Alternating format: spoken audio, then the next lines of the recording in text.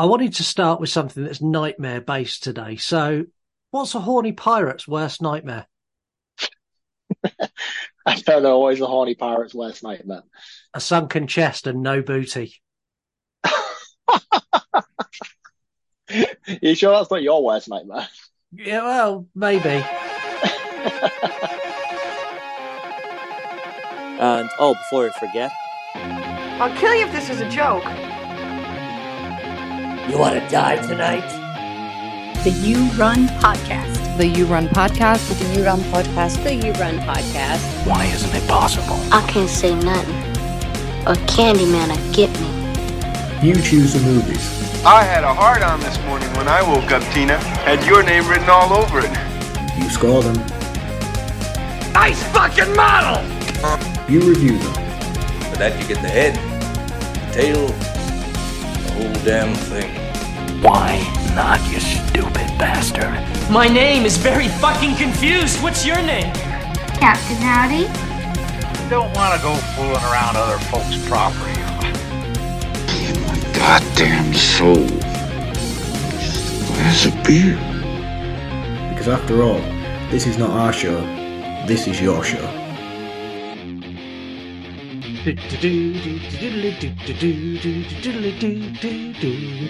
I can't help but sing it. It's a thing now. What is that quote from? I'm very fucking confused. I know them all apart from that one. What is that from? Anyone knows, call into the show. I'll tell you off the air, but if anyone knows, call into the show and tell us. Please don't make me wait, because that'll just annoy me now for the rest of the week. I'll tell you off the air, but if anyone knows what that is, call in. Hello, welcome to the original horror movie review podcast, run and controlled by all of you. This is the You Run Podcast. My name is Scott. My name is Mark. And we are the premium interactive horror movie review show. There are lots of ways to get involved in this show. There's scoring the movies, there's offering a 3-word review or a 10-word takedown. Takeout. These features appear on our social media. If you don't know where to follow us, it's at You Run Podcast on Facebook, Twitter, Instagram, TikTok, Trends, and Slasher. If you want to follow Mark, because he's still stalking us, despite 2 weeks of me pleading for him to get a new stalker, you can do that as MW_horror_reviews on Instagram and Slasher. And he's now MW_horror_VHS on TikTok. Yeah, the other way, I like the fact you're now on Slasher too. Yeah, I'm trying my best with that as well, but I always forget to go up and do, because I just bang everything on the same thing and then just sort of spread it out and then I just do it and then forget about it, and I always forget to do Slasher. If someone created a single app where you could post something and it distributed it everywhere, they would make a fortune. Why are you telling everybody? Let's just do that.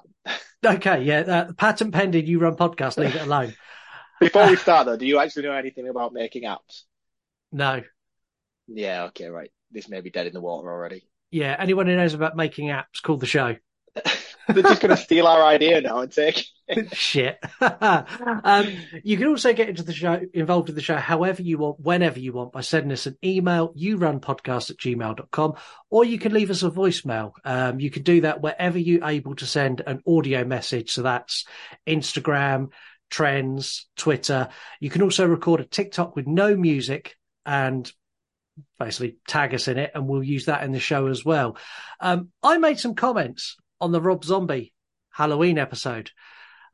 We got a message directed purely at me for a change. Would you like to hear the wonderful message we received? If it's aimed directly at you, then definitely. Okay, well, this is what we got. To say that, Scott, I'm going to quit the true crime if you don't stop fucking around with me. I don't sound like that. Yes, I'm country, but I do not sound like I fucked my cousin. So, y'all shut the hell up. Actually, it's more Scott this time. Mark, you ain't even really do anything, I don't think. But anyways, bye, bitches. For once, I actually wasn't part of this. No, and Heather was dead serious as well. I had like a 10-minute conversation with Heather after. It was like, I didn't mean any offence. She's like, well, you did offend me. Fuck you. I was like, shit. Excellent.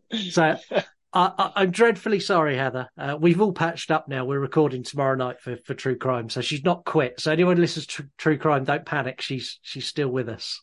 For now. No, permanently, not just for now. Heather's not I going don't anywhere. know. I feel like this is just going to continue now. No, I'm dreadful sorry. Anyway, moving on. It's time for news.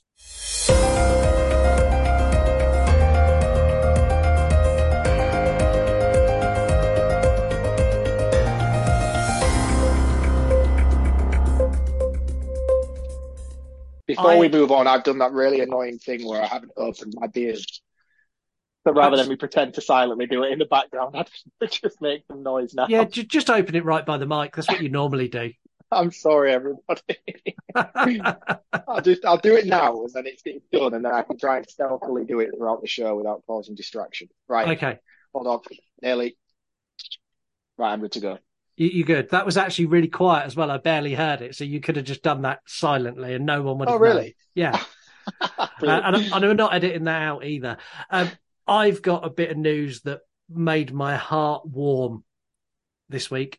We are getting 28 months later, with Danny Boyle returning to direct and Cillian Murphy reprising his role. I am so happy. I am ecstatic about this. The thing is as well, because this is just one of those stories that keeps popping up every 6 months. It's happening. It's not happening. Danny Boyle's back. He's writing. He's directing. I need some more evidence than just articles on the internet, I think, to get me excited about this. Danny Boyle has confirmed himself this is happening. Yeah, but he's done that in the past as well. He's said numerous times, like, yeah, I'm ready to go. I've got this great idea. And why are you pooing on my happy news? No. I'm happy that you're happy, kind of. But yeah, I don't know. I need some more legs behind this for me to get excited about it, because it's just one of those things that everybody has been craving since 28 Weeks Later, because that film was fantastic, a great sequel, and then just nothing apart from rumbles throughout. And I would like to see Cillian Murphy back in it as well, because that would be really cool. I'd like to see them give us more backstory on what happened between the events of 28 days and what's this one, 28 months? 28 months later. Yeah, so what's that? That's like 2 years, isn't it? Just over. I'm still questioning whether after all this time, anyone will actually be able to separate him between the character he plays in 28 Days Later and Thomas Shelby from Peaky Blinders, because that's who he is now to everyone. Or Oppenheimer, as he seems to be these days. He's doing very well for himself off the back of that. He's great. What kind of yeah, he's a fantastic actor. I loved him in Batman as well when he was a scarecrow. He was really cool in that. Yeah, he's brilliant. What accent did he have in 28 Weeks Later? 28 I Days think, Later? Was it Scottish? I want to say Scottish. Yeah, he definitely weren't the Brummie he was in Peaky Blinders. I don't know. No. We'll see. We'll see. I'm excited for it. I hope it happens, but who knows? Okay. Another movie which has confirmed a sequel. I say confirmed a sequel. An actress slipped up while being interviewed and let slip that this has been confirmed. So Zoe Dutch was being interviewed for a movie that she's got coming up, and she let slip that Zombieland 3 is in pre-production with a planned release date of 2029. Is that 10 years? I thought these were coming out every 10 years. Yeah, that's 10 years from the last one. Oh, right, okay. How long's it been since that now? I keep forgetting. 2019 that came out. Wow. So shit, we're not actually too far away, really, are we? No, apparently it's done. It's written. Everyone who needs to be on board is on board, and it's all basically good to go. They're just sat waiting because they want that genuine 10-year gap. They want people to have aged 10 years and changed 10 years before they come back and do it. Yeah, I hope Bill Murray makes it. I hope he survives long enough to have a cameo, or at least go and film Bill Murray's cameo now and just save it ready for 2029. Could you imagine if Bill Murray didn't make it? It wouldn't be the same. No. I think they must have a backup plan with that. Like, hey, Bill, we've got this script, we've got this idea, we're just going to hold on to it, but everybody else can wait, but we need you to do your bit now. Because since you're already dead anyway, we don't want you to age too much. Or if he can't make it, they use Dan Aykroyd instead. Oh, that would be a nice touch. But he can't be far behind Bill himself. No, I'm not being funny. I don't think my mind's gone blank. Tallahassee. I don't think he's a million miles. Woody Harrelson. I don't think he's a million miles behind him either. Yeah, but he's one of those people who smokes copious amounts of marijuana. Those guys live forever. Is that how that works? I think so. Yeah, it's like a miracle grow, Yeah, human miracle grow. it's like who's the guy from the Rolling Stones who should have died about 100 years ago, but he's alive. Keith Richards. Yeah, alive purely on amphetamine, still running through his system from the 1970s.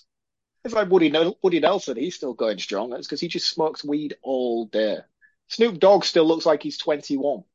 This is true, and he smokes probably more weed than anyone on the planet. Exactly. So there you go. You heard it here first on the You Run podcast. Go start smoking weed. Wow. Yeah, actually, no, that's not probably the best message to send out to our listeners. No, if there's a supplier of weed who'd like to become our sponsor, call the show. He's got a local drug dealer ringing up this show. What have you got this week for news? So again, on the sequel bandwagon, we have the confirmation that A24's Talk to Me is getting a sequel, Talk to Me. So with the number 2 this time instead of Talk to Me. I haven't seen Talk to Me yet, but I've heard amazing things and I am determined to see it. But there's so much stuff coming out at the moment, especially that we're getting for the show and stuff like that, that I kind of need to jump on. So I have a kid. I don't get the time to go to the cinema as much as I'd like to. So when we go, I kind of have to nitpick what I want to see. Yeah. And this has just sort of slipped under the radar, really. Yeah, it kind of has for me as well. And I've seen loads of good reviews online. If I'm honest, this sits right in my wheelhouse, but there's something about it that doesn't appeal to me. And I don't know what it is. There's just something about it. I see the hand. I'm just like, ah. Yeah, I mean, there's a great backstory behind the directors, though. These guys were just YouTubers who started making short films, and this is their debut. They got noticed, and production companies came to them and said, "Here, do this." Yeah. From all accounts. So it's a great story to have for them, and I wish them all the success in the world. And I think the movie, by all accounts, is fantastic, especially from horror fans as well, because this is only a 15 rated. It's not very often horror fans tend to get behind stuff like this, but people are calling it genuinely terrifying. So I will watch it eventually. Yeah, I will. We'll no doubt it'll be in a poll at some point next year. We'll appear on the show. Watch it. Yeah, exactly. My next small tidbit of news is not necessarily horror related, but this has been announced that Norman Reedus is planning on joining the MCU as Ghost Rider, which I think is amazing casting. I like Norman Reedus, but the only reason they're casting him as Ghost Rider is because he rode a bike for 10 years in The Walking Dead. That's all you need. Most of it will be on CGI anyway. Yeah, but if it's just going to be CGI, I don't think you're going to top Nicolas Cage as Ghost Rider. No, and to be honest, I don't really think he has the charisma to carry an entire film on his own as a main focus character. So the chances are, with his introduction, we'll probably just see him in some sort of bit role in another film. He might pop up in Blade. Deadpool 3. Yeah, something like that. So although he's been cast, don't get excited about him having his own movie. The chances are it will be something small, I think. Yeah, I mean, I read the other day that Deadpool 3 is rumoured to have the largest cast of characters since Endgame. Really? Yeah, apparently, like every cameo you could possibly dream of from all of the franchises, all of the versions of the franchises that they've dropped will appear. There's even rumours that Wesley Snipes will reprise his role as Blade for that movie. It's just a bit wild, isn't it? Because it seems to be these films have just taken on something else now. They're more about fan service than they are anything else. With Guardians of the Galaxy, they do it, and then Doctor Strange, the Multiverse of Madness, that does it, and it's like Spider-Man did it. It's like this. All they're doing now is just nostalgia hits for everybody rather than focusing on. The thing is, I think they've got a plan. I think there will be a point where whatever gateway they opened up into the multiverses, their plan will be to close it and bring their story narrow again so they can tell it for a longer period of time. Yeah, I think they need to. I think that's a great way to introduce Deadpool to the MCU as well, because this is his first MCU outing, isn't it? He's Sony before this, was he not? Yeah, he was, yeah. So it'll be cool I like the fact that they're bringing Wolverine back and a lot of the OG X-Men cast, and this will be the first introduction to the X-Men to the MCU. He'll do some sort of splintering with the timeline that will cause. I mean, Chaos. The Flash. I just watched The Flash not so long ago. Great movie, by the way. Absolutely fantastic. The CGI is abysmal. Fucking dreadful. Laughably bad. Absolutely. It's the sort of shit that I could do with like a downloaded app where you like add lightning strikes behind you as you run. It's that bad. It's terrible. That end sequence where they've got all the like planets coming into this little orb thing, and you get Nicolas Cage's Superman and you get Christopher Reeve's Superman, and I'm like, oh man, that is dreadful. Yeah, it looked so bad, and I just cannot understand for the life of me. It's Andy Muschietti who did the It series as well. It's like he seems to have these art directors that follow him around who are just dreadful. He really needs to get some new special effects artist guys on his movies. Yeah, or just go practical. Yeah. Definitely. It's just silly. He fucked the It chapter 1 and 2, I think, with his heavy use of CGI, and he massively did it with The Flash. Some of the stuff in there is just borderline laughable. Oh, what was annoying about chapter that 1, is... I'd disagree. I loved It chapter 1. It chapter 2 was way over the top. I mean, It chapter 1, I liked It chapter 2. I don't have anything against either of those films, but the use of CGI in both of them is really poor. I see, even in number 1, where it's the like painting, that is dreadful. Yeah. You can't even argue with that. It's bad. And no. It's that kind of level of CGI, but constantly throughout the entire movie of The Flash. And it's just, but my point was, anyways, The Flash did the same thing. It's just nostalgia, bringing back old fan service characters, and it becomes that swamped that the story itself gets lost in all this fan service. So I hope they kind of dial that back a little bit, and Deadpool's maybe the one to do that by going so over the top to then just cut it off, if that makes sense, which I think they do. Ryan Reynolds is a clever guy. He heavily influences these films. I don't think he would let a property that he cares so much about go to waste. So if he's got an idea and he thinks it's going to work, I imagine he will probably follow through with that. We need a horror universe. We need Hellraiser. We need Pinhead opening up gateways to different horror franchises. The problem is that all of these properties are all owned by different companies. There's been talks of various crossovers throughout centuries. We talked about Freddy versus Jason, didn't we? Why don't we do, like, I don't know, pick a shitter, lesser known franchises that won't worry about selling their soul? Do like Puppet Master and Child's Play. Oh no, Don Mancini would not share that. Maybe the Leprechaun franchise. The Leprechaun and Puppet Master. What a collab that is. I'm all in for that. Anyway, we're getting sidetracked. This week, it's time to return to Elm Street, but not quite how we remembered it. All of the cast are back, with the addition of Wes Craven himself in front of the camera. Freddie looks like a genie of the lamp, and Langenkamp gives arguably her best on-screen performance in the franchise, in what I can only accurately describe as the movie pilot for Scream. It's Wes Craven's New Nightmare from 1994. Mark it, common mark. I'm doing a film about my nightmares as I'm dreaming them. In order for the movie to continue, it was dependent on me having more nightmares. Well, fortunately, I did. I'm a little frightened by what Wes may have tapped into. I frankly felt that it was over when we did the final nightmare. In a town where movies go over schedule and directors go over budget, something far more evil is out of control.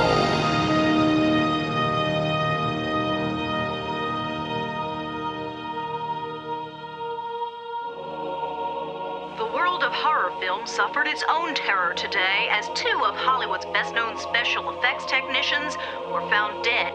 Part of the theme of the movie is becoming like part of the making of the movie.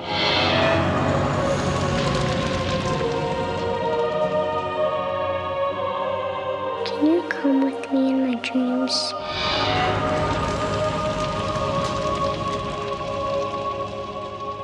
I think that only happens in the movies. What happens when the story dies? The evil is set free. Now that the films have ended, the genie's out of the bottle. That's what the nightmare writers are telling me, and that's what I'm writing. This is still a script we're talking about, right, Wes? He's decided to cross over out of films into our reality. The only way to stop him is to make another movie. Oh my God. The bad man's getting awful close. You're gonna have to make a choice. What kind of choice? Whether or not you're willing to play Nancy one last time.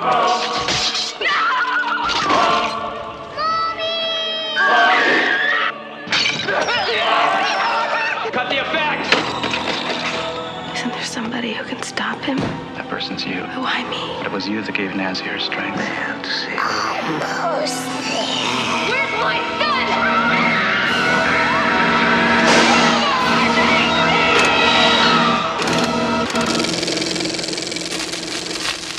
So, listeners score the movies, as you all know. If you're new here, listeners score the movies.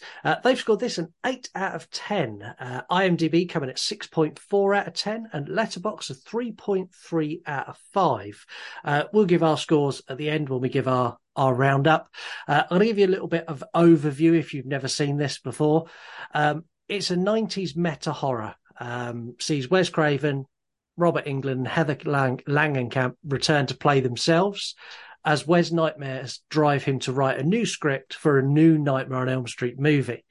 Little do they know there's a real demonic force trying to push through into the real world, and it's using the character of Freddy Krueger to do that.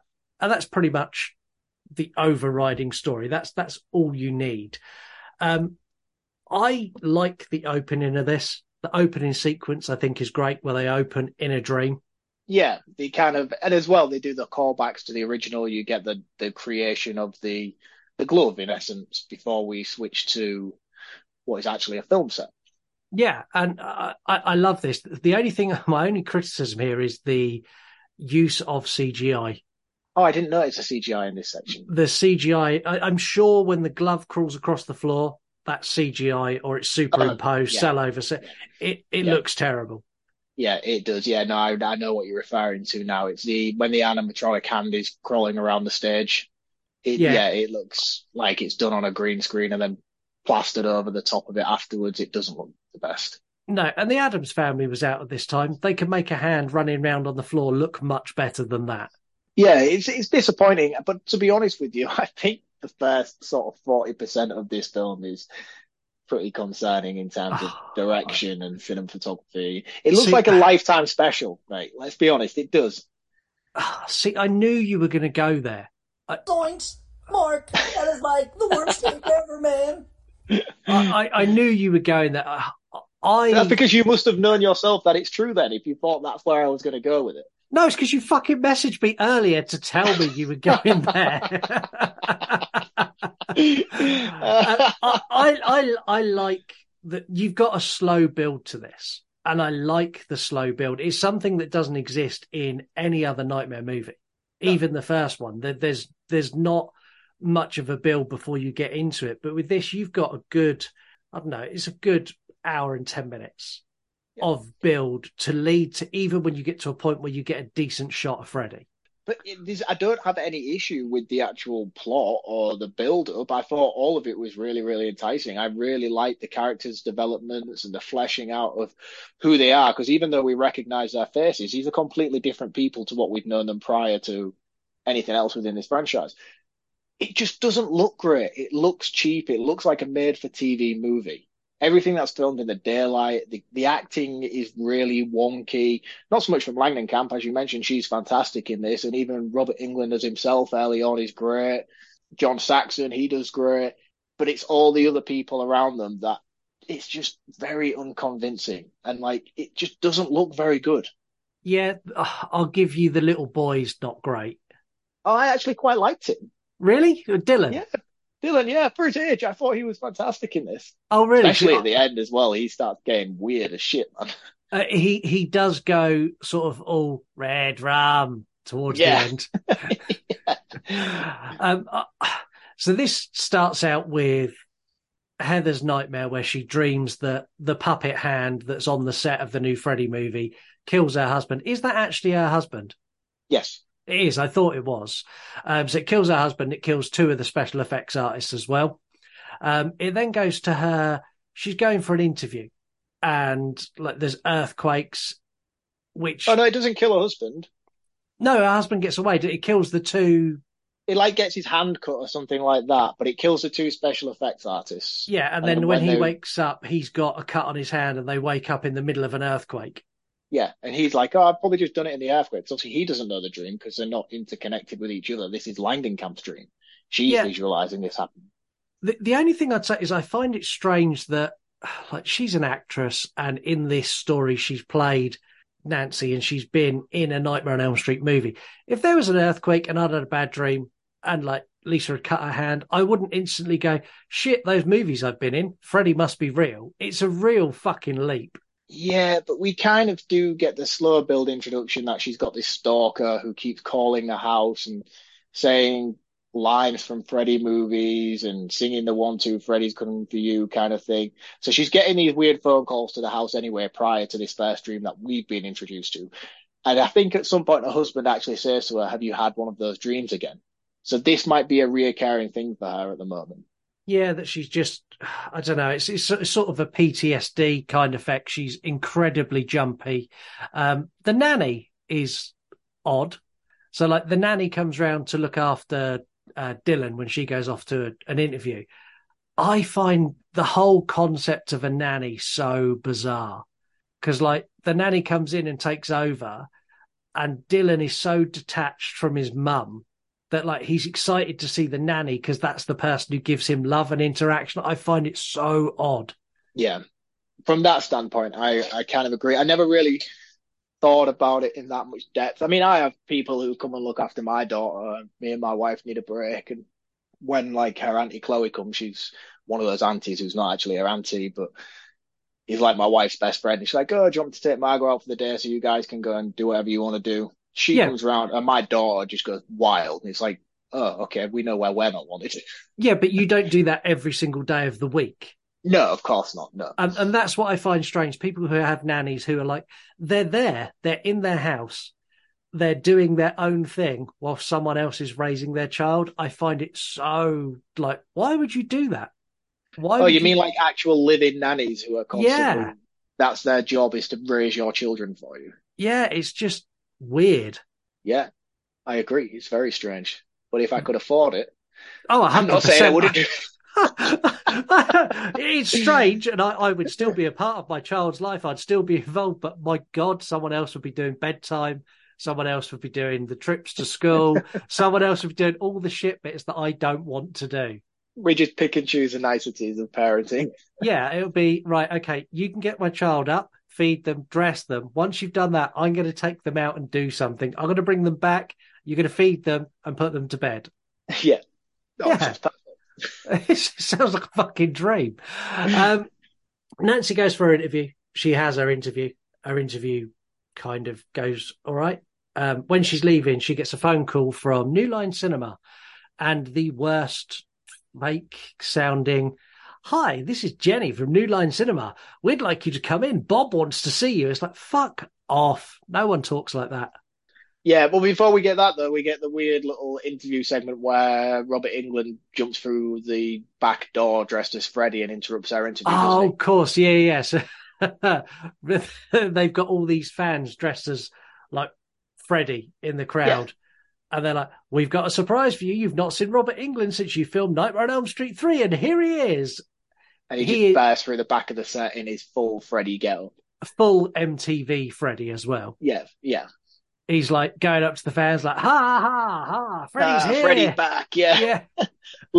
Just opening his arms to them all, just reeling in all the attention. And the stupid thing is, this was how it was. Yeah. When Freddy was at his peak, Robert Englund would go on talk shows as Freddy Krueger and give interviews as Freddy.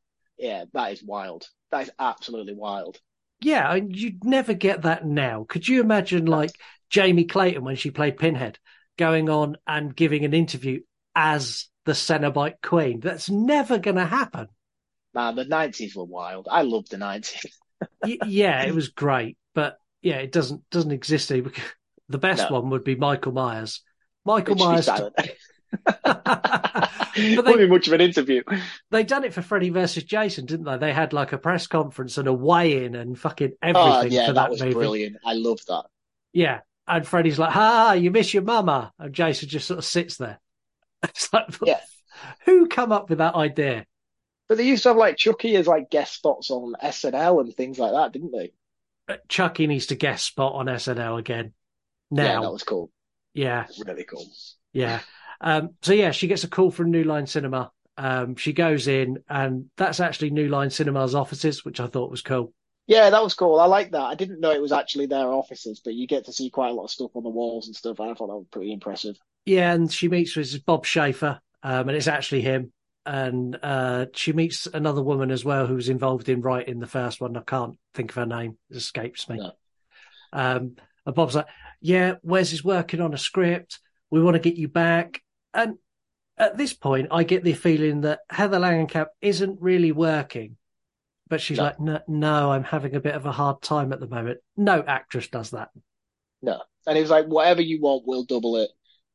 We need you back. You are the main character in this script. He's basically saying to her, look, this is your chance to revitalize your career. I would take it if I was you. Yeah, this is a blank checkbook. How much money do you want to come back? Because we are going to make an absolute fortune when you do. Yeah, and you can see she's uncomfortable. She's like, "What do you mean? I thought Freddie was dead, and this was all done now. Why is Wes doing this again?" Yeah, and this is where it starts to get really meta. Is like, because the fans want Freddie back, which we still do. Please, yes, please, properly though, a decent Freddie, not like what you gave us recently. Yeah, 2010. There is a Freddie coming. We'll talk about that later because it ties very nicely into this movie. I think it's Wolfman's Got Nards who plays Freddie. Oh no, wait, it's Dave McRae, and that's an in joke if you've listened to this show for quite a while. I can't wait to see that guy this year at Love of Horror if we go. Yeah, you know he's playing Freddie in that movie, don't you? No, I didn't know that. That would be interesting. The Scottish Freddy Krueger. That's who they've cast. That's who's playing it in Dylan's New Nightmare. Dave McRae is Freddy Krueger. Oh, yeah, I forgot about Dylan's New Nightmare because Dylan's actually coming back to reprise his role as Dylan. Yes, he is, but we'll talk about that later. I think we've pretty much just covered it. Yeah, we have pretty much covered it. We'll touch on it later. Nancy goes to see Robert Englund to find out what's going on with the script and everything, and she's having nightmares. And Robert Englund in this is outstanding. I don't think he's like this in real life, but I love this Hollywood Robert Englund that he created for himself. Yeah, he's like, "Hey, we should do lunch, babe," and just walks off. I was like, what a guy. he really did like look at the people in Hollywood around him and went, "I'm playing myself, but I'm not. I'm going to be that guy." Yeah. He's got like them awkward, dorky sunglasses where they're like really small, round glasses and like blue tinted. And yeah, they're like basically Hollywood dick. And the only thing he was missing was a ponytail in this. Yeah, he's got like, if anyone watched wrestling in the 90s, he's got like those round Shawn Michaels style glasses. Yeah. And he's really like, "Hey, yeah, well, I don't really know what's going on with Wes' script, but we'll catch up soon, babe. We'll do lunch." It's like, what? Really? He's not like that. I've seen loads of clips of him in the real world. That is not Robert Englund. Of course not. No, you have to feel he was hamming it up for his own entertainment more than anybody else's. Yeah, I mean, from here it starts to get quite dark quite quick. So she finds out that her husband is already working on the special effects of the new Nightmare movie. I found this really, really odd as well. Like, I'm married. I wouldn't be able to keep something like this from my wife, regardless of the studio execs telling me not to. There was like, "Oh, we wanted it to be a surprise for her." But like, he lives with this woman day in, day out. She knows she's getting phone calls from some weird stalker pretending to be Freddy Krueger, and he knows she's having nightmares about Freddy Krueger. And he's secretly working on a new Nightmare on Elm Street film behind her back. And because Bob Shea said, "Don't tell your wife," he doesn't. I'm like, dude, you're a shitty husband. Yeah, really bad husband. Because if you get caught, which he does, in this he just gets a bit of a telling off. In real life, that would be the silent treatment for days. Oh, yeah, he's sofa surfing for a couple of days, easy. 100%. What I like here, though, is he's off working on this, and this is where things start to take a really sinister turn, because Dylan starts to have his first interactions with Freddy Krueger, and Freddy's coming for him in his dreams, and he's got a dinosaur that protects him. Rex. Rex is cool, and I'm sure Toy Story nicked the name from this. Oh, of course. I'm sure they did. I mean, I don't know. It's a T-Rex. I don't think is it. It is a T-Rex, isn't it? It is a T-Rex, yeah. Yeah, I mean, it's a pretty logical jump to call a toy dinosaur T-Rex Rex. It is. I mean, he has a nightmare, and basically he's like, it's fine because Rex saved me, and then Rex has got like 4 slash marks through him. Yes. Heather Langenkamp freaks out, but again, this is where this whole nanny thing is strange because the nanny comes in, and she's like, "Oh, can you fix Rex?" And like Dylan is clung onto the nanny, like, "Please save me," and just leaves Heather Langenkamp sat in the bedroom. Yeah, you can feel the serious disconnect from these characters, but it's not really fleshed out enough. Like, as observers, we're picking up on it and thinking it's weird, but it's not really touched upon because she still is his lifeline throughout this film in terms of when shit goes down, he calls for his mum and stuff like that. But you'd never really get that emotional connection between the two of them. Like, I was expecting some sort of story development where it turns out she's been like a drunk and neglected parent or something, and that's why he's obsessed with the nanny more than her. And then this was all going to be in her head at the end of it. I was like, oh, that would be a cool turn of events. Yeah, I'd have liked that. And the one thing I thought was just bizarre, when she stitched up Rex, she used red thread on a green dinosaur, so it now looks like he has battle scars. Yes, there's a lot of red and green thrown in throughout this film. There's lots of really subtle meta nods that if you're watching it, you go, "Oh, they've just given Rex Freddy's jumper." Yeah. Oh, that's like things like Bob Shea says a couple of things, and you're like, that's funny. That's a line from this, and there's all these little nods. And again, this is a little bit like we said about Deadpool 3. This movie is very much fan service. Yeah, and if you watch this and you've never seen New Nightmare before, but you are a massive Scream fan, go and watch New Nightmare because this film will blow your fucking mind on how Scream centric this film is. The insistence of the phone call, the ringing of the phone being such a sort of tense moment. Every time the phone rings and then they pick it up and they're getting stalkery calls, but instead of it being Ghostface on the other end, it's Freddy Krueger on the other end. It is wild at how Scream this film is. I still maintain that Wes Craven had a long-term plan of putting these two together. That would have been really cool. I still believe it.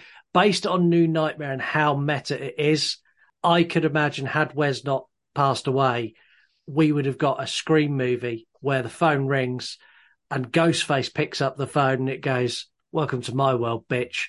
That's the only trailer they would have needed, and they would have filled every cinema in every country instantly. You see, the thing is, though, people always talk about Ghostface as a villain. It's like, oh yeah, you should get Michael Myers fight Ghostface. Which one? Fight Ghost. Exactly. Who is Ghostface? He's nobody. 9 times out of 10, they're usually rather fucking pathetic. Yeah, and if you're going to get any Ghostface against any other horror villain, it's got to be Stu Marker because he's the only one who survives. Come on, I'm not doing this tonight. You lost your train of thought now, haven't you? I have. I really have. And annoyingly, my soundboard has stopped working. That's even better. Oh no, it's back again. I've got it back. Hold on, bear with me. We'll just pretend that never happened. Yeah, it's back. Well, we won't edit that out because I don't do editing now. I've got a soundboard when it wants to work. It's after this meltdown that he goes to the park. She takes Dylan to the park. So Heather takes Dylan to the park and she meets up with John Saxon. No, because sorry, completely glossed over the fact that her husband dies. Her husband dies, yeah, and her husband dies. Again, I find pulling Freddy into the real world, I find it a real stretch. And this is a problem I had with A Nightmare on Elm Street 2 as well. When Freddy's in the dream world, that works for me. He can do whatever the fuck he likes there. He's got full control over that. When you start bringing him into the real world, so like she rings her husband to say, look, Dylan's had a funny turn. I need you to come home straight away. So he jumps in his truck and he's driving back and he's drifting in and out of sleep. And Freddy attacks him in his dream and it causes him to crash the car. But the fact that that character's had no interaction with Freddy, he's had no nightmares about Freddy. I find it a stretch that Freddy would be able to influence him so strongly. I mean, to be honest with you, I don't really think we can dive too deeply into the logic behind Freddy's ability because it's so all over the place with the entire franchise. And even more so in this film, which we'll get to in sort of the back half of it, because there's a few things I want to discuss. There's no consistency with the lore of Freddy Krueger of what he can and can't do. But No. You're right. If you were to base this on the original, all of them start by having nightmares. And Yeah. none of them want to go to sleep because they're scared of what's going to happen. And that's because when of the they're nightmare weak. they're having. And that's where they're weak. But in here, it's almost a case of, well, you're asleep now, so Freddy's going to get you. It's like you've never known Freddy Krueger or had any affiliation with him prior to this moment, but it doesn't matter. Yeah, and it's a really odd take. And like, she gets a phone call, she gets the police turn up at her house, say, look, your husband's died in a terrible car crash. We need you to come and ID the body. And she goes off to the hospital and she goes in and she lifts the face down and she's like, oh yeah, that's him. So, oh no, I need to have another look. And she sees the 4 slashes down his chest. And then she does some terrible dramatic fall to the floor where she throws up. That's the only bit in her acting in this that's shocking. Yeah, it's not great. This scene. It's like back of the hand on the forehead. Oh, my husband. Yeah. This is where the doctor brings, so basically Dylan's there as well, and she notices there's some things not quite right with Dylan, and they admit Dylan onto the psych ward effectively. Yeah, but you was on about the park before that. We missed the park bit. Yeah, no, we're all over the place. I love no notes. It's great. Yeah, so it's hard work. Yeah, after the husband died, we're going to ignore everything we just said. After the husband died and she identified the body, there is a funeral. And at the funeral, Heather Langenkamp falls asleep and has a dream that the coffin drops into the floor. Dylan falls in the coffin. She goes in the coffin after Dylan, and this is where we get our first look at Freddy as he's dragging Dylan down. Yes, really cool. Really cool. And Freddy here is the best looking Freddy out of all of the movies, in my opinion. My favourite in the entire franchise. But it's not until the hospital scene later on where we get him in his full glory, which when we get there, I'm going to gush like fuck. I'll save it. Yeah. But yeah, they fall in. And then something we haven't mentioned at this point yet as well is that there is a lot of earthquakes going on. Yes. So there just seems to be random earthquakes happening all over wherever this takes place. I don't think are we in Hollywood? We are in Hollywood, yeah, right? We are. Yeah, we're right on the fault line. So there are always earthquakes, and when I get to facts, we'll get there in facts. All right, okay. So I'm just assuming this was just a freak nature thing. So there's earthquakes constantly happening, which never really gets explained, to be honest. No, it's it leaves it open to your interpretation to link it to Freddy. Freddy's causing the earthquakes is kind of where they're pointing you. Yeah. So anyway, Heather Langenkamp wakes up at the funeral. She's got a cut on her head, and John Saxon picks her up and says, and she's screaming, Freddy, tucking Freddy. She's like, no, you just fell over in the earthquake. Yeah. So obviously she fell asleep on the chair. The earthquake happened and knocked her over. Yeah, and great acting from John Saxon because he's looking at her going, look, I really care about you, but right now, I think you're a fucking lunatic. Yeah. And the inclusion of John Saxon in this is just fucking weird. Like, I get why they would want to bring him back for this, but these are real world characters. And she speaks to John Saxon like he's her real world dad. Yeah. And he's at her husband's funeral. It's like, you guys were in like one movie together 40 years ago. Yeah, the whole real world thing is very much a case of where's when I want all of these characters. They've all become friends. They're the best friends that anyone's ever had, and they're all together all the time. That's how this works. I mean, with the way cons are and stuff like that, and by cons I mean like Comic Cons and things like that, I imagine they do interact quite regularly throughout their life. But to the point where he's at Heather's husband's funeral, I mean, this is a small funeral based on what we see on the film. There's like 12 people there. John Saxon's one of them. Yeah, and Robert Englund. And where's Craven? I and Bob went Shea. 7. And I'm just like, oh, guys, like, Yeah, you could have put a little bit more thought into this. So like the only people who are like even remotely family, you've got Heather and Dylan and the nanny. Everyone else is the cast of a Nightmare on Elm Street movies. No, I was half expecting Johnny Depp to just appear on the back row. I was waiting for Kincaid to come over and go, "Don't you worry, Heather, we're going to get him." Or Tara, I dressed today and I'm dressed bad and dangerous. Oh, it wouldn't have been out of place, so I'll be honest with you. No, I'd have taken it. And again, the fan service, I'd have applauded it, gone, well done, Wes. Well done. That's exactly what I needed here. The fucking wizard master rocking up. Casting spells into the grave to put Freddy back down. Part of me kind of wants to see that version of it now. Yeah. But anyway, grieving child, grieving parent, she takes Dylan to the park. And that is the most unsafe park thing I've ever seen. So there's a big rocket in this park that Dylan goes up this little spiral staircase, and like all parks, it's all enclosed. When you get to the very top of this, which is about 30 foot up, it's got a little window that you can open that is big enough to fit a grown adult through. Yeah. And she sat on the bench talking to John Saxon, and Dylan climbs out and then onto the top of this rocket where he stands there like Christ the Redeemer in Brazil. And this is where John Saxon and Langenkamp spot him, go running over, and he throws himself off the top. Yeah. And it's very sad. He's like, I wanted them to take me to Daddy, but they wouldn't. And I was like, oh, okay. Yeah, it's heart-wrenching, isn't it? It's like that. You've got a bit too dark now. Whereas I love a horror movie and I love a bit of slasher, but don't give the kid that sort of trauma. No. And at this point, is this where she now goes to see Wes? Yes. And to talk about the script. And I just want to say, Wes, I know you're dead now, so R.I.P., sir. But you should have stayed behind the camera, because he is the most wooden thing I've ever seen on a screen in my entire life. Why, hello, Heather. Nice of you to come and see me. Line. It is so awkward, this entire interaction, when he's trying to tell this dramatic story about how the script he's telling in his dream is translating to real world events, and he's trying to be like this mystery crypt keeper about it. And he's like, the only person who can stop him, Heather, is you. You have to play Nancy one more time.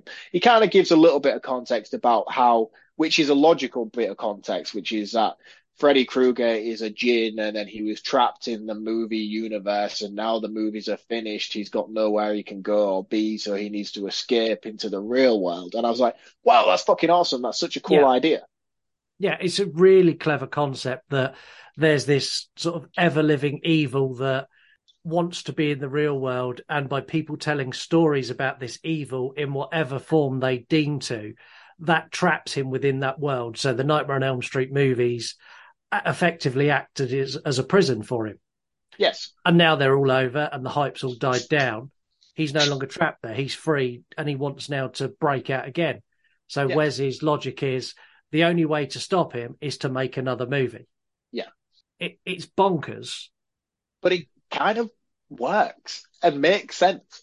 Yeah, surprisingly, it does. Because on paper, this sounds like complete and utter bollocks. But because you have such character development early on, and they build this world so well, by the time we get to this ridiculous analogy of what's actually happening, kind of makes perfect sense. And you put it all together, you're like, oh, that's really, really clever.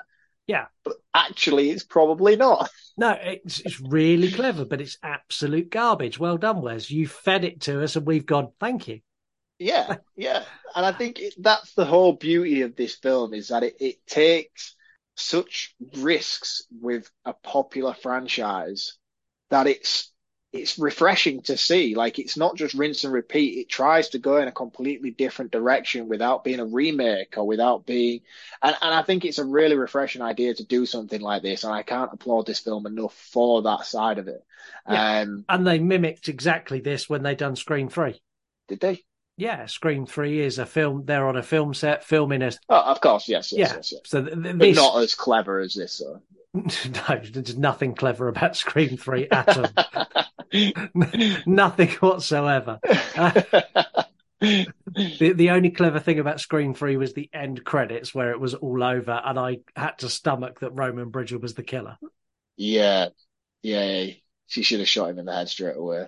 Saved us all the last 30 minutes of that film. Exactly. You mean where she gets shot and then she fakes her death? Yeah, we could have The done whole bulletproof vest thing. She wasn't wearing a bulletproof vest up until the point she had to reveal that she had a bulletproof vest on. Yeah, you like me and like most red-blooded men were quite happy watching the boobies bouncing, and under a bulletproof vest, they don't do that.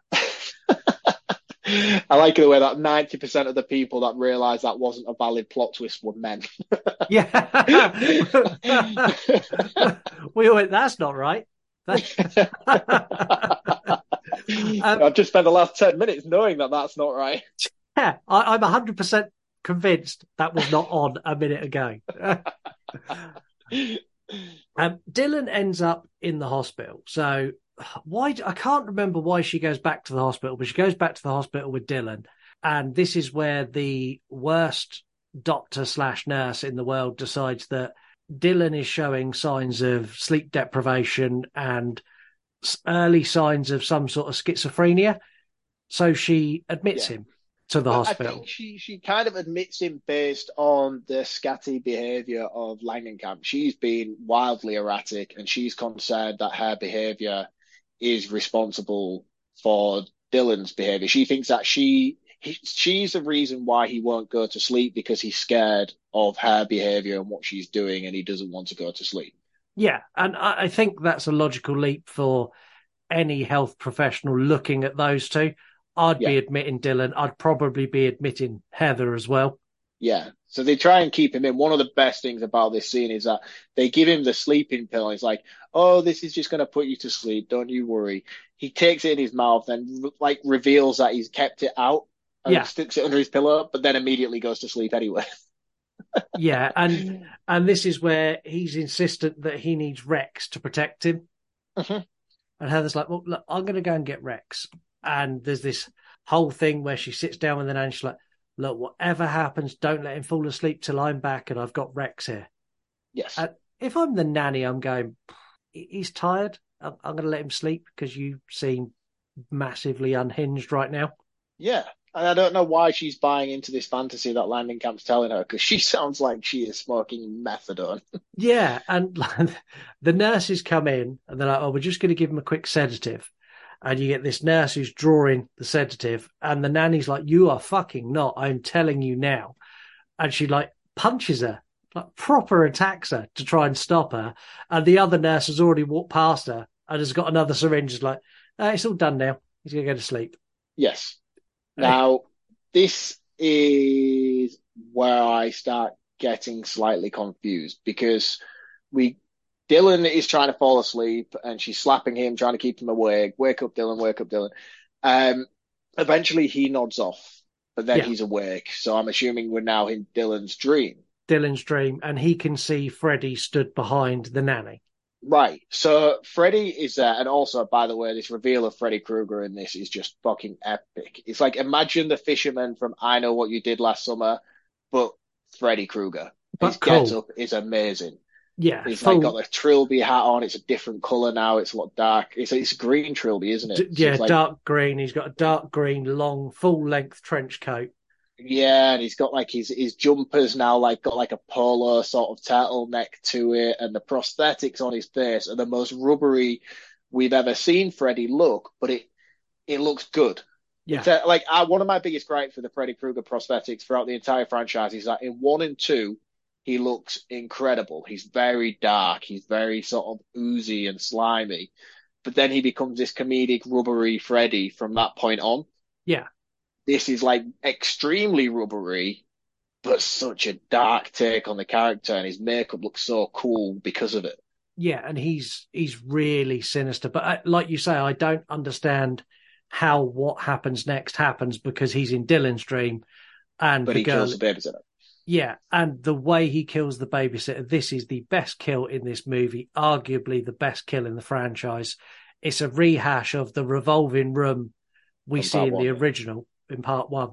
But this time you see her going up the wall and you don't see Freddy there, and then you see it through Dylan's eyes, where you can actually see Freddy dragging her and cutting her. And this is when you watch that, you then put that same concept into the first one, and you can envisage how Freddy done that kill. It's so creative.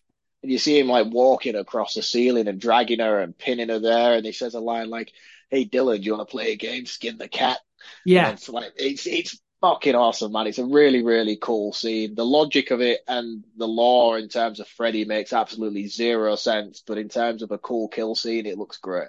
Yeah, it looks really, really, really good. And Dylan just fucking ups and leaves. Yeah. Dylan See, the thing is, something's just dawned on me really quickly then. It's like, we're basing this on Freddy Krueger lore, but this isn't actually really Freddy Krueger, is it? I suppose. No, it's not. It's a demon, so the law all changes. So I guess he can do whatever the hell he likes. Whatever suits him in this film, because that was one of my biggest gripes with the final act, which we'll get to again when we get there. But I suppose if we're criticizing it based on what we understand from the Nightmare on Elm Street films, this isn't necessarily the same character. So can he bend the rules to his will depending on what him as a djinn can do? I don't know. I need more context on this. So what you're saying is Wes Craven's an incredibly clever writer because he wrote himself out of a hole that he definitely had. Pretty much, yeah. I don't know. But again, it's just, no, because none of the Freddy films have any logic or consistency with his lore. So I suppose it's just. But Wes wrote the lore and then everyone else just bastardized it from there on to do what they wanted. And this was Wes coming back, right, we can ignore all of that. I'm just going to start again. I'm going to start fresh lore. I'm going to do my whole new thing. And it's kind of Freddy, but not. Yeah. Yeah. I just think so. It's so hard as fan bases to have something that you believe in and have spent sort of 6 movies basing your idea of a character around to have it all flipped on its head. And for me watching it, I was just like, well, that doesn't seem right. He shouldn't be able to do that. But again, it's not the same character, is it? I don't know. No, I'm so confused by it all. And at least it's only 6 movies, not like 26 movies like the Halloween franchise. Man, it was only 8 before Rob Zombie got his hands on it. Yeah, but it was in a state by the time Rob got to it. Yeah, okay. Dylan goes for a wander. Heather gets back to the hospital and she's screaming at the nurse, "Where's Dylan?" She's like, "He's sedated. He can't have gone anywhere." Heather's like, "You fucking idiot. He sleepwalks." Yes. And she's like, shit. He can go wherever he wants when he's asleep. Yeah, he can go wherever he likes. And we get this really cool scene on the freeway. I really like this, where Dylan's crossing the freeway. He's fast asleep. And Heather's trying to get to him, and we get Cloud Freddy. The first time you see Cloud Freddy, I think it's the original Freddy makeup. Oh, okay. I've rewound it a couple of times now, and if you know the answer to this, please correct me if I'm wrong. But I'm pretty sure when he first pops up out of the clouds, when you see him, I'm sure he's in Krueger makeup, like proper Robert Englund, Nightmare on Elm Street from 3 onwards Krueger makeup. The kind of stuff where he jumps out from behind the set on the interview. Yeah. I might be wrong. It's a dark scene. It's hard to tell, but it certainly didn't look like the new demonized Freddy that we get in this. No, it doesn't. I like the fact that he's lifting Dylan up with his claw because he's ginormous. He's a cloud. And Heather's trying to save him. And this whole sequence, I think, is great. I really enjoy this sequence. It's very clever. It shows you kind of the scope of Freddy's powers, how far his reach is and what he's capable of doing in the real world. That doesn't just affect Dylan, who's asleep, but affects the 50 cars on the freeway as well. Yeah, because I didn't understand why he was trying to save Dylan so badly. Why is Dylan so pivotal to him? Because it's never really explained. Like, if there was like, oh, Dylan needs to come to your Freddy lair and then you need to do this ritual in order for you to become a real world entity. But none of that's ever explained. We just know that he's trying to prevent Dylan from getting killed on the freeway. Yeah, and it leads them back to the house where they both end up in a dream world. So Dylan's asleep, Dylan's in the dream world, Freddy has Dylan, and Heather's she looks at the script, or she's reciting things that Wes told her. It's like, the only way I can get there is to be with him. And then she's like, oh shit, I just need to take loads of sleeping pills and go get him. Yeah. One thing I just want to touch on that we just glossed over really quickly is that she goes back to the house to get Dylan, and John Saxon arrives at the house. And we get this really weird, awkward interchange where he becomes her reality is dad. it's almost just flipped on its head, his reality, and he's no longer John Saxon, he's Nancy's dad. He's referring to her as Nancy. She's like, why do you keep calling me Nancy? And then she looks down and he's got his police badge and he gets in the police car from the original. And then the next scene cuts and she's in her nightgown that she wore in the original Nightmare on Elm Street movie. And I'm like, what the fucking hell is going on? I do not understand. But one of the best scenes in the entire film is where Freddy rises up from the mattress in Dylan's bedroom and then he just cuts through it and it just looks so cool. Yeah, so good. Again, that's a rehash of when he comes through the wall in the first one. This is very much everything we liked from the first one. Wes knew we liked, and he gave us that again, but in a new way. Yeah, and he does a fantastic job of doing it. Yeah, he really definitely does. Earlier in the movie, Heather read Dylan a bedtime story, which was Hansel and Gretel. And as she was reading it, I went, that's really important because you're making a big point of reading Hansel and Gretel. Yes. When we get to this bit now and you've got Freddy's down in the basement and he's chasing Dylan while Heather's trying to get to him and he chases Dylan into a furnace, I just went, oh.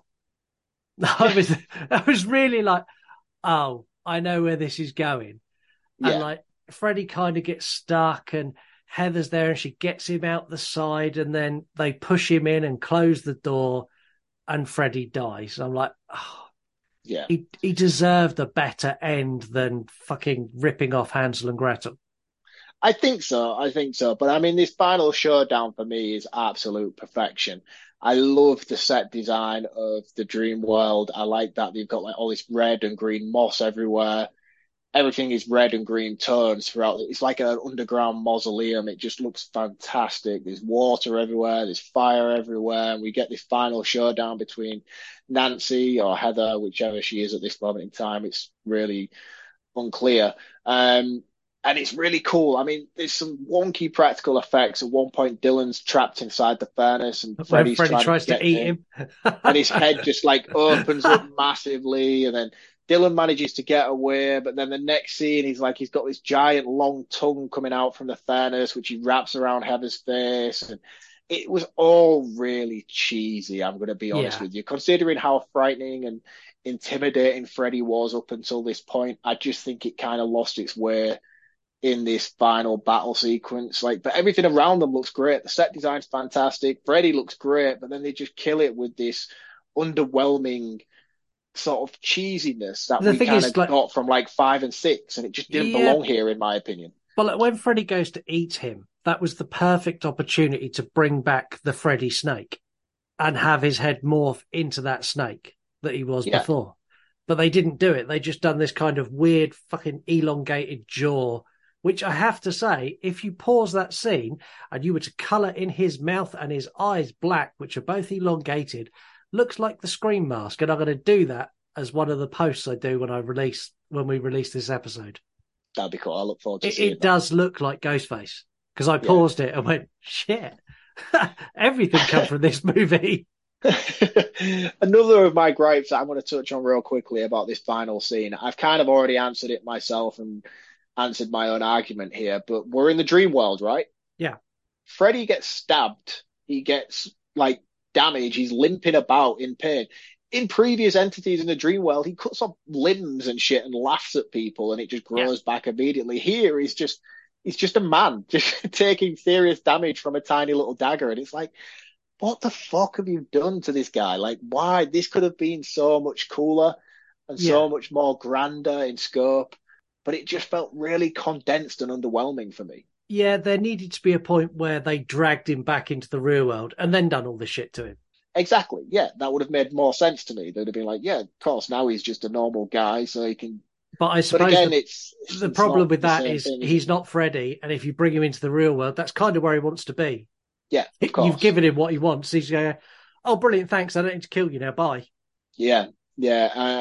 I'll save it for my roundup, but I have an idea of what they should have done with this, which would have made it better, I think, in my opinion. Yeah, I've got a couple of things they should have done with this that I think would have drastically improved it. Freddy dies. Heather and her son live happily ever after, sit on the bed and start to read a story. Because that's what you do after you just survived a vicious serial killing demon. Well, they don't read a story. They've got the script for New Nightmare, and they read it and follow it, and they read the closing lines of the movie. Tell And me then that Dylan, that's a story? yeah, but Dylan makes them go back, and they start to read the entire thing again. I was like, do you know what happens when you read this script? Like, why would you want to do that again?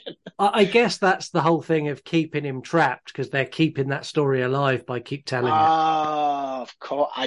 I didn't pick up on that. That makes it seem so much better now. And the little note from Wes in the front cover. Thanks for playing Nancy one more time. Yeah, that was cool. I hope she gets to keep that script. Yeah.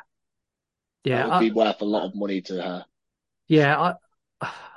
I wonder if it was actually the script or it was just loads of blank pages bound together. I imagine that was probably the script. I'd like to And think so. I think that would, if I would like to envision this in a certain way, I think that's probably actually her script that they sent her when the film was finished writing, and he probably wrote at the end of it, "Cheers, thanks for playing that," and they just probably incorporated it into the film at the end. Yeah, that'd be cool. Yeah, that's what happened. You heard it here first. We're going to have lots of things to say in our roundup, but before we do that, Zoinks! 3-word reviews, man! 3-word reviews are just going mad at the moment, and thank you so much for everyone who's giving 3-word reviews. They are like non-fucking stop every time we do them. BJ Mumbo, who's a YouTuber, really cool YouTube channel. My Kind of Freddy. We've got Macabre Movies and Makeup, who's a cosplay account, my absolute favourite. Over on Twitter, Lawrence Dagstein, who's an author, Return to Greatness. Let's Talk Horror Channel, BP, who's been on this show. I've been on his show. Great podcast. Definitely very underrated. We've got Dewey Podmonster, who again's got a great podcast. Love the hat. This guy's done a couple now, and I still can't pronounce his account. I'm going to try. Bearded Amoeba, who's a film buff. Craven's Triumphant Return. Then we've got on TikTok, we've got Painted Lady, who's a mixed fandom account. Fun, cheesy, iconic. Scourge187, who their account's private, no idea what they do. Meta Before Meta. And then finally, we've got the queen of TikTok herself, Lady Crisis. It's scary again. Yeah, kind of. The best it's been since the beginning.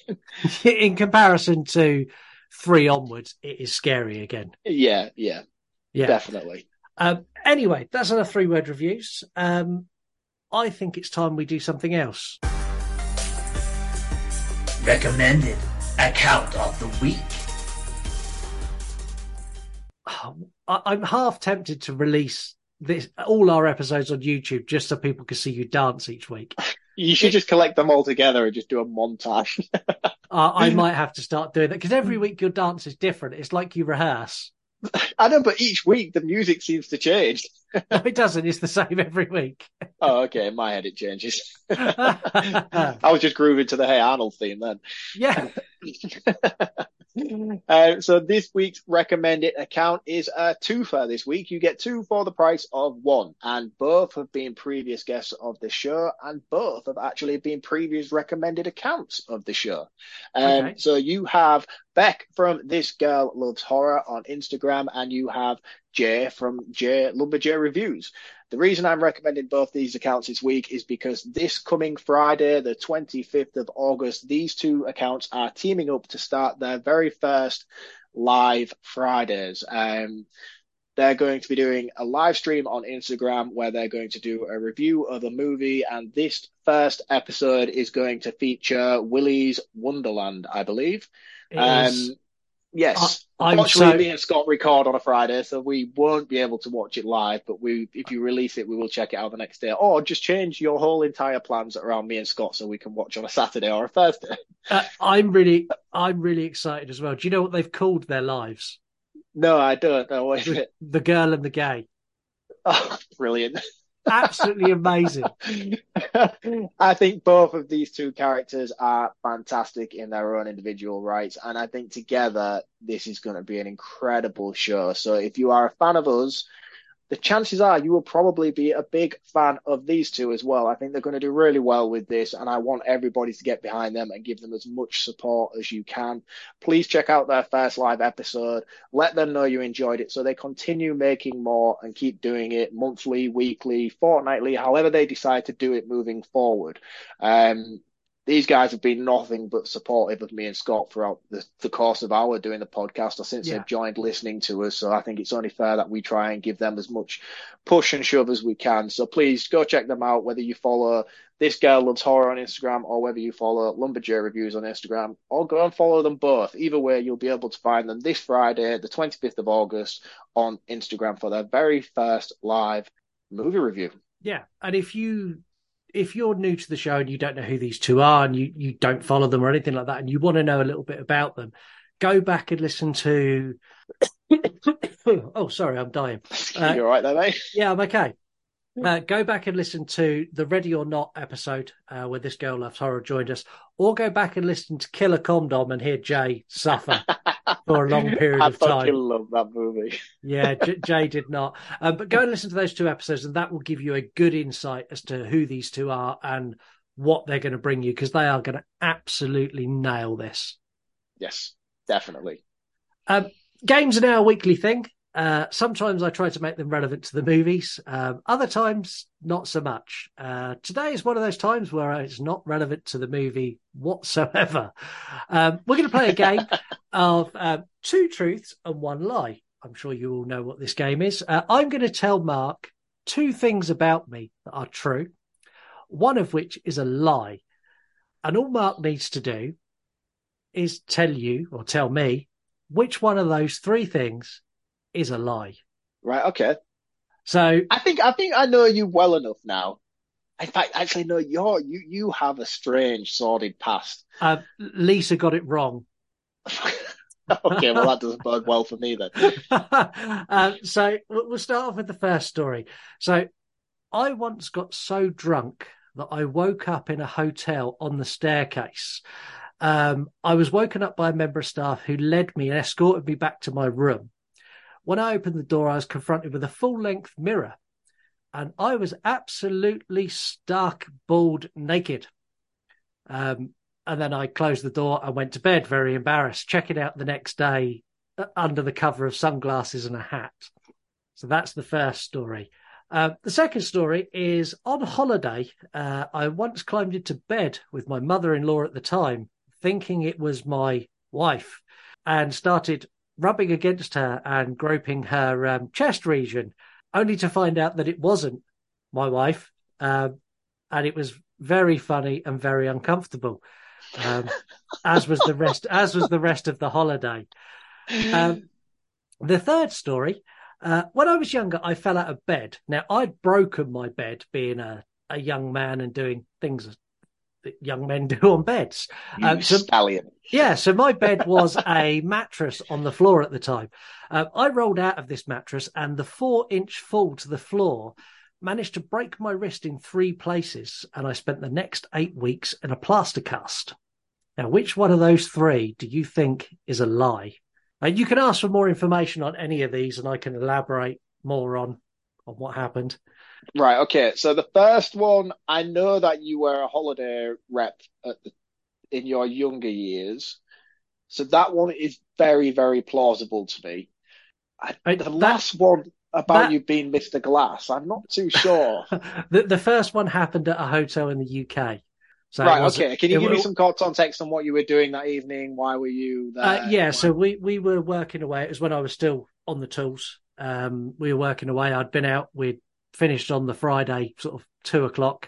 And we all done our thing we all do when we work away. We rung our wives and girlfriends and went, the job's overrun. We're going to have to work like late tonight. We'll be back at like 2:00 on the Saturday. And then we all went out on the piss. I crawled in at some ridiculous time, went to bed. At some point in the evening, I woke up very drunk and decided I wanted to get more alcohol and neglected to get dressed as I left the room. And at some point, I think I may have fell and passed out on the stairs, where I was later found and returned to my room.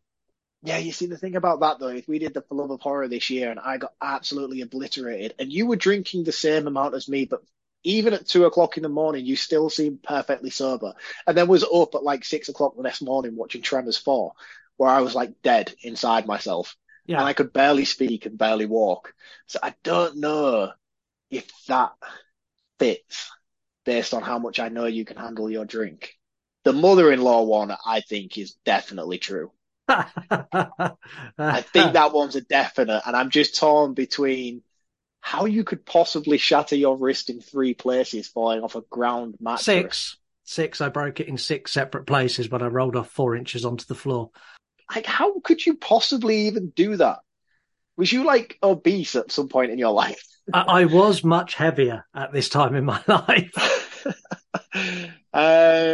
Were you under the influence of drugs by any chance when you did this naked walk of shame? No. Because that's the kind of thing ketamine does to you. No, I wasn't. It was just purely alcohol. Right, okay. I'm going to say the mattress one is a lie. Okay, the mattress one is 100% the truth. How the fuck did you do that? I genuinely have no idea. So I rolled over in my sleep. I rolled off the bed onto I bent my wrist backwards. So if you imagine doing like a swan shape with your hand, and then Please do that again. And then I rolled all of my weight onto it, and the pain of that woke me up. I went and told my mum, because I lived with my mum at the time, and my mum grabbed my arm. My mum grabbed my arm and shook my arm, but there's nothing wrong with you. I then insisted that I had to go to the hospital. This is when I was a lot younger. I was like 15 when this happened. Oh, I just called you a loser for living with your mum, thinking you were like 36. My mum took me up to the hospital where I was x-rayed and I'd broken it in 6 places. Wow. Number one, the hotel nakedness, that is the truth. Man, I would love to see you that drunk.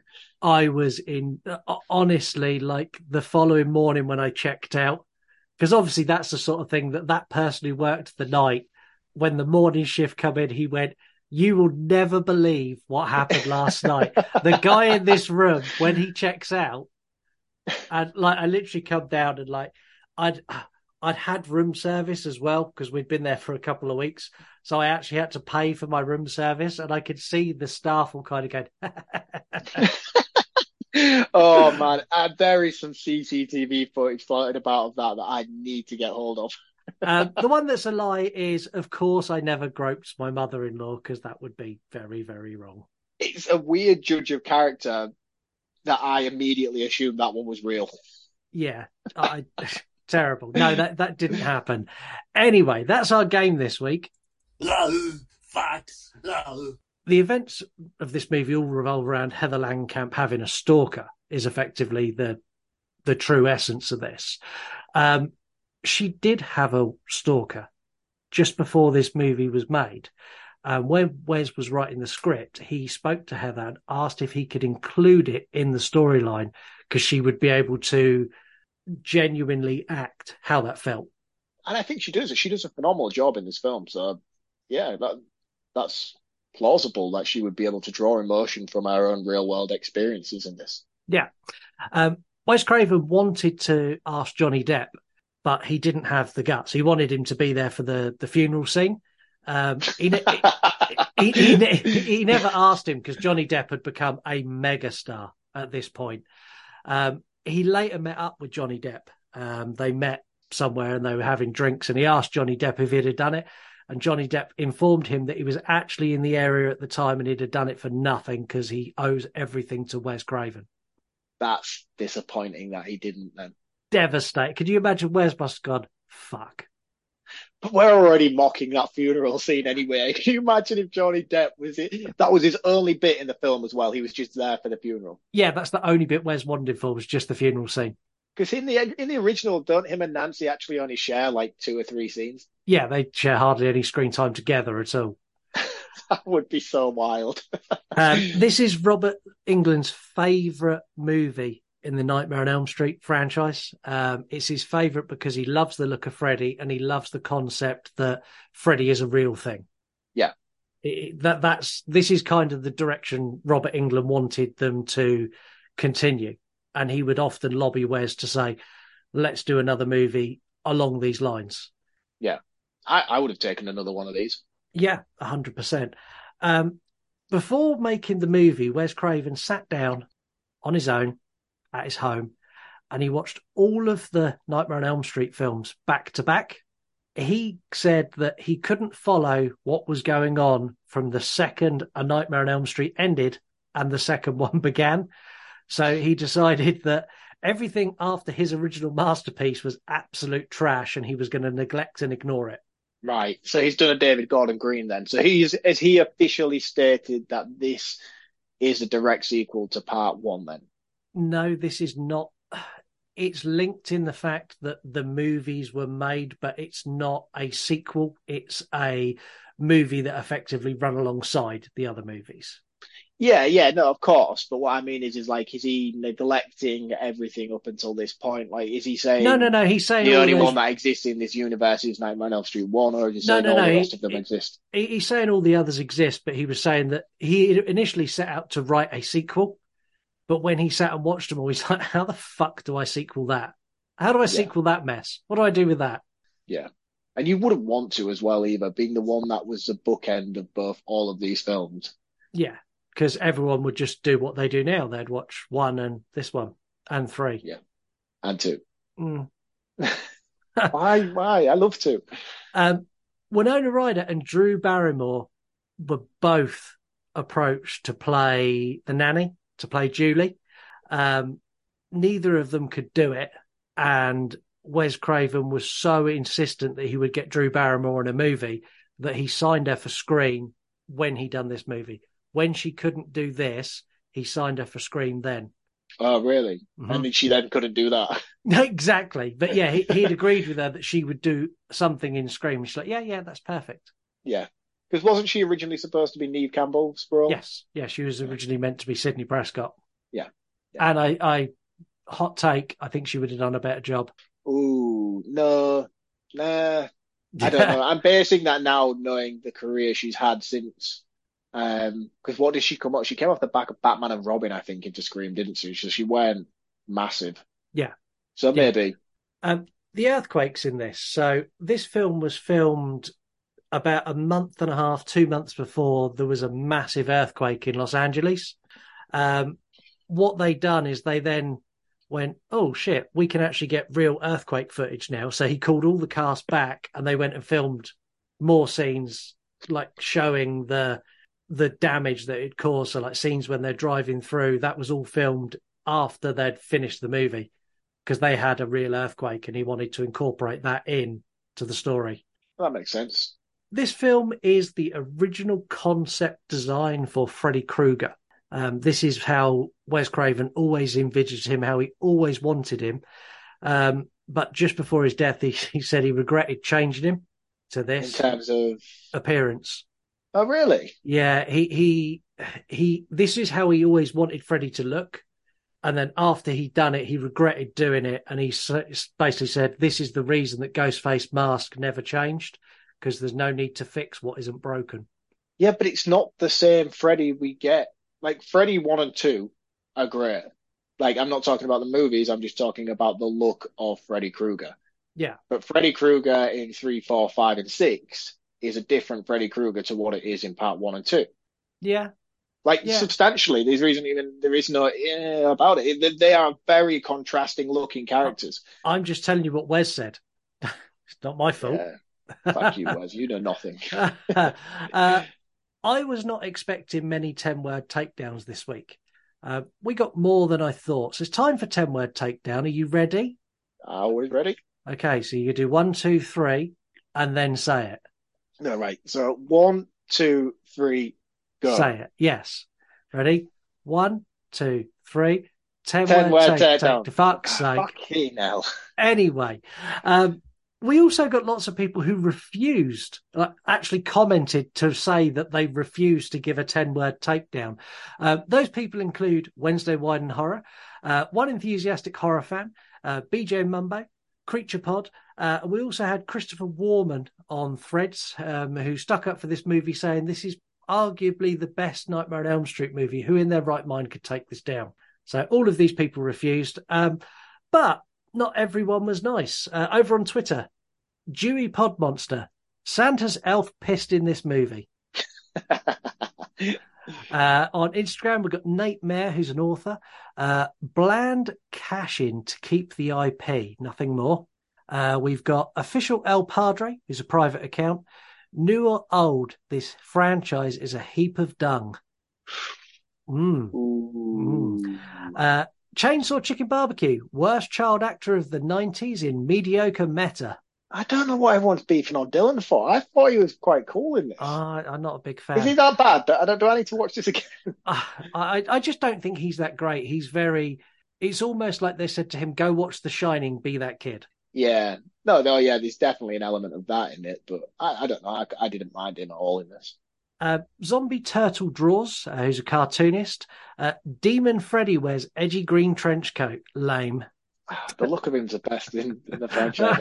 Over on Slasher, Sackhead, who's a horror account. Talk about a piece of shit cash grab attempt. He then went on to add, in brackets, by the way, I really enjoyed this entry, even though it wasn't that great. I just felt I needed to be involved. It's always nice to be involved. Yeah. Thank you for everyone who gave 10 Word Takedown and to everyone who defended this movie. You righteous souls, you. I'm going to let you give your roundup on this first. You can say what you've got to say. Okie dokie. Karaoke. It's going to be nice. It's going to be quite a conflicting. I'm going to start that again. It's going to be quite a contrasting opinions to give on this movie because there are so many elements about it that I absolutely adore and love. I think the concept alone is truly fantastic. The way that he combines the meta with the real world elements and the tie-ins to all the stuff from the original movie. I mean, the stuff that we didn't even touch upon, such as Nancy going up the staircase in the lair and it's sinking like the carpet in the original. Just little nods and stuff like that all the way throughout were really, really nice. I think Langdon Camp does a fantastic job. As you mentioned, Scott, I think this is probably one of the best performances she's given in her entire career. Robert Englund's great. John Saxon's cool in this.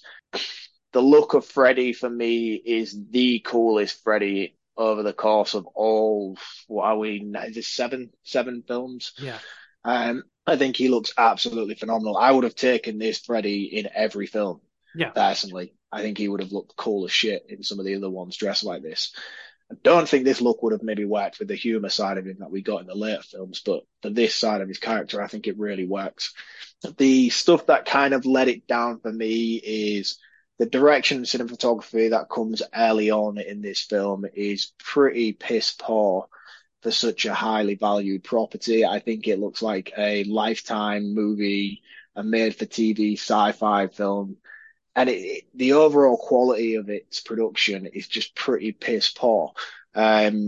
Wes Craven in front of the camera is not good and not convincing in any way. I think there is too much trust in people like Wes and Bob Shea to come on and do their bit parts that just kind of compromised a lot of the impactful scenes that were necessary. I would have liked to have just seen somebody else play them, if I'm honest with you.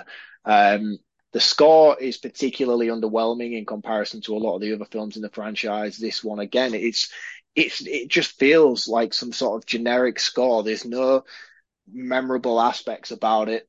And my eye is completely itching the hell out of me, and I cannot concentrate on what I'm saying. 1 second.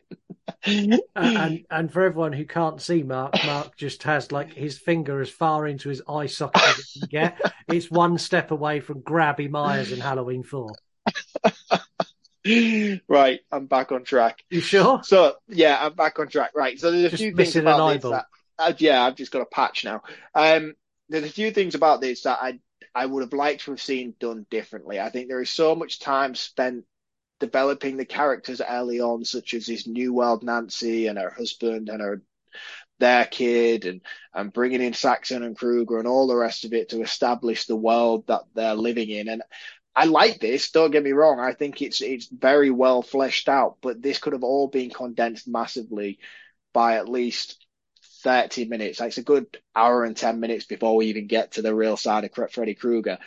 And I think we should have spent those other 30 minutes focusing more on the Freddy character, because we're all led to believe that this is Freddy Krueger, this is a Nightmare on Elm Street Freddy, but then the lore behind his character is so wildly different to anything that we've seen before, and we get no reasoning or justification as to why he is the way he is or what he's doing, other than a few throwaway comments from Wes about 40 minutes into the film.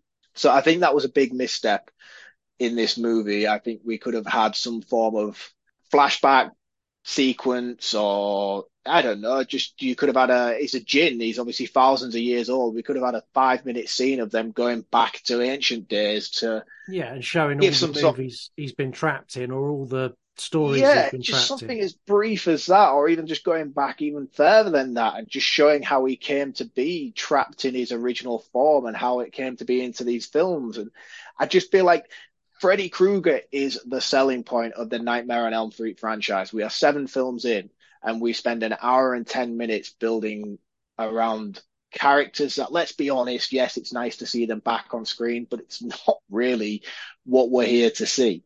No, I agree. But I think it's a strong side of the film. It's just a misstep to leave so much other stuff that's more important out of this.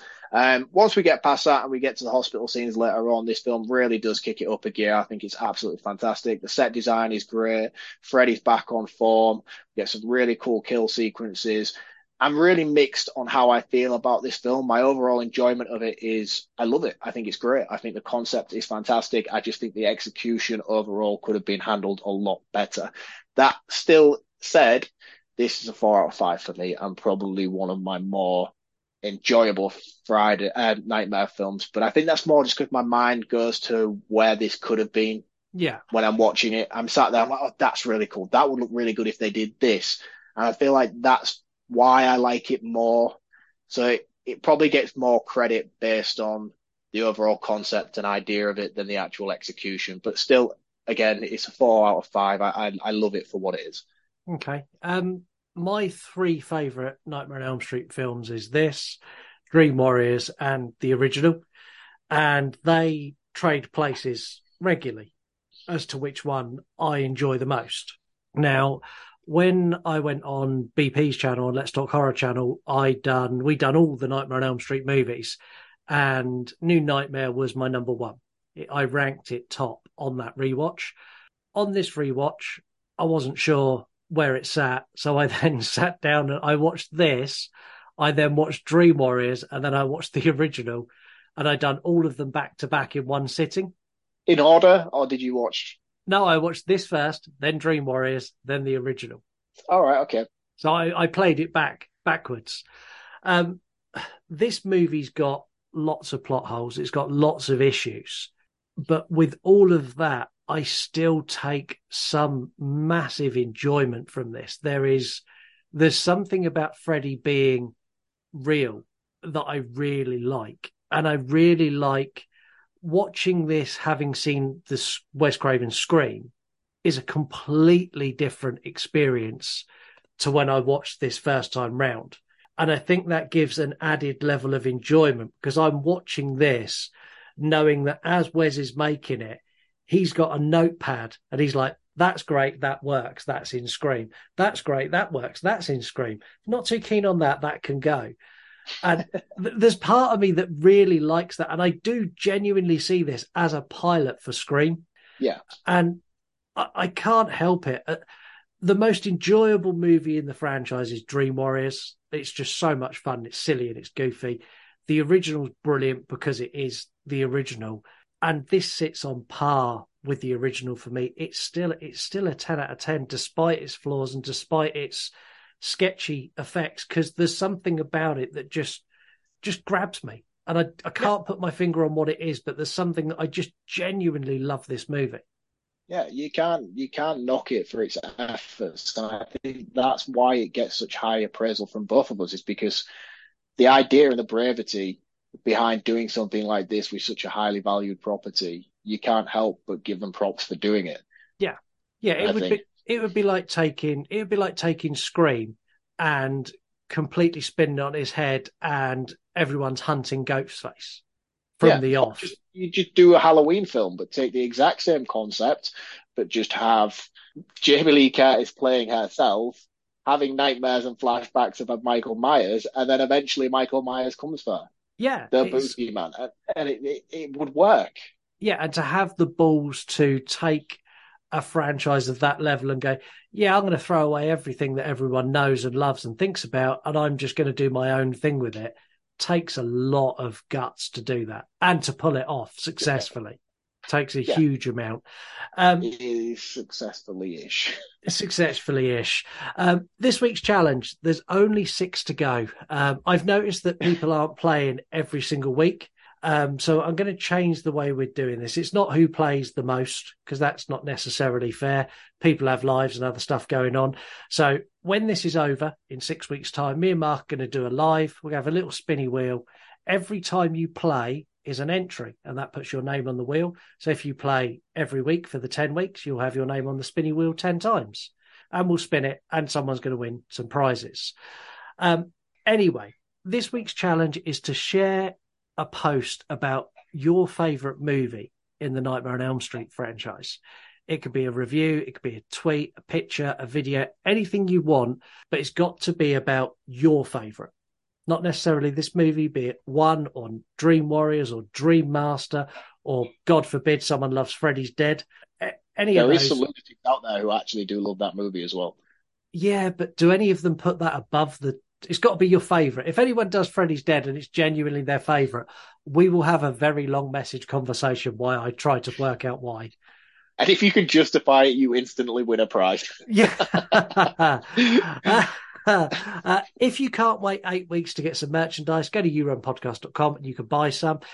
Be warned, there is a delay on merchandise. The people we use, Teespring, are incredibly busy, so there's a 3 to 4 week delay. Also, don't forget to leave us a review, share us, do all those nice things, because that helps the show as well. That's a wrap for this week. Next week, we're off to the ocean to play with submarines as we venture off to the Titanic. No, we don't. Movie. Yeah. Instead, we're off to the trench for the Meg 2. But until then, see you later, chum. Cheers, guys. See you next week. See you next week. And, before I forget, I'll kill you if this is a joke. You want to die tonight? The You Run Podcast. The You Run Podcast. The You Run Podcast. The You Run Podcast. Why isn't it possible? I can't say nothing. Or Candyman'll get me. You choose the movies. I had a hard-on this morning when I woke up, Tina. Had your name written all over it. You score them. Nice fucking model! You review them. For that you get the head, the tail, the whole damn thing. Why not, you stupid bastard? My name is very fucking confused. What's your name? Captain Howdy. You don't want to go fooling around other folks' property. In my goddamn soul. Just a glass of beer. Because after all, this is not our show. This is your show.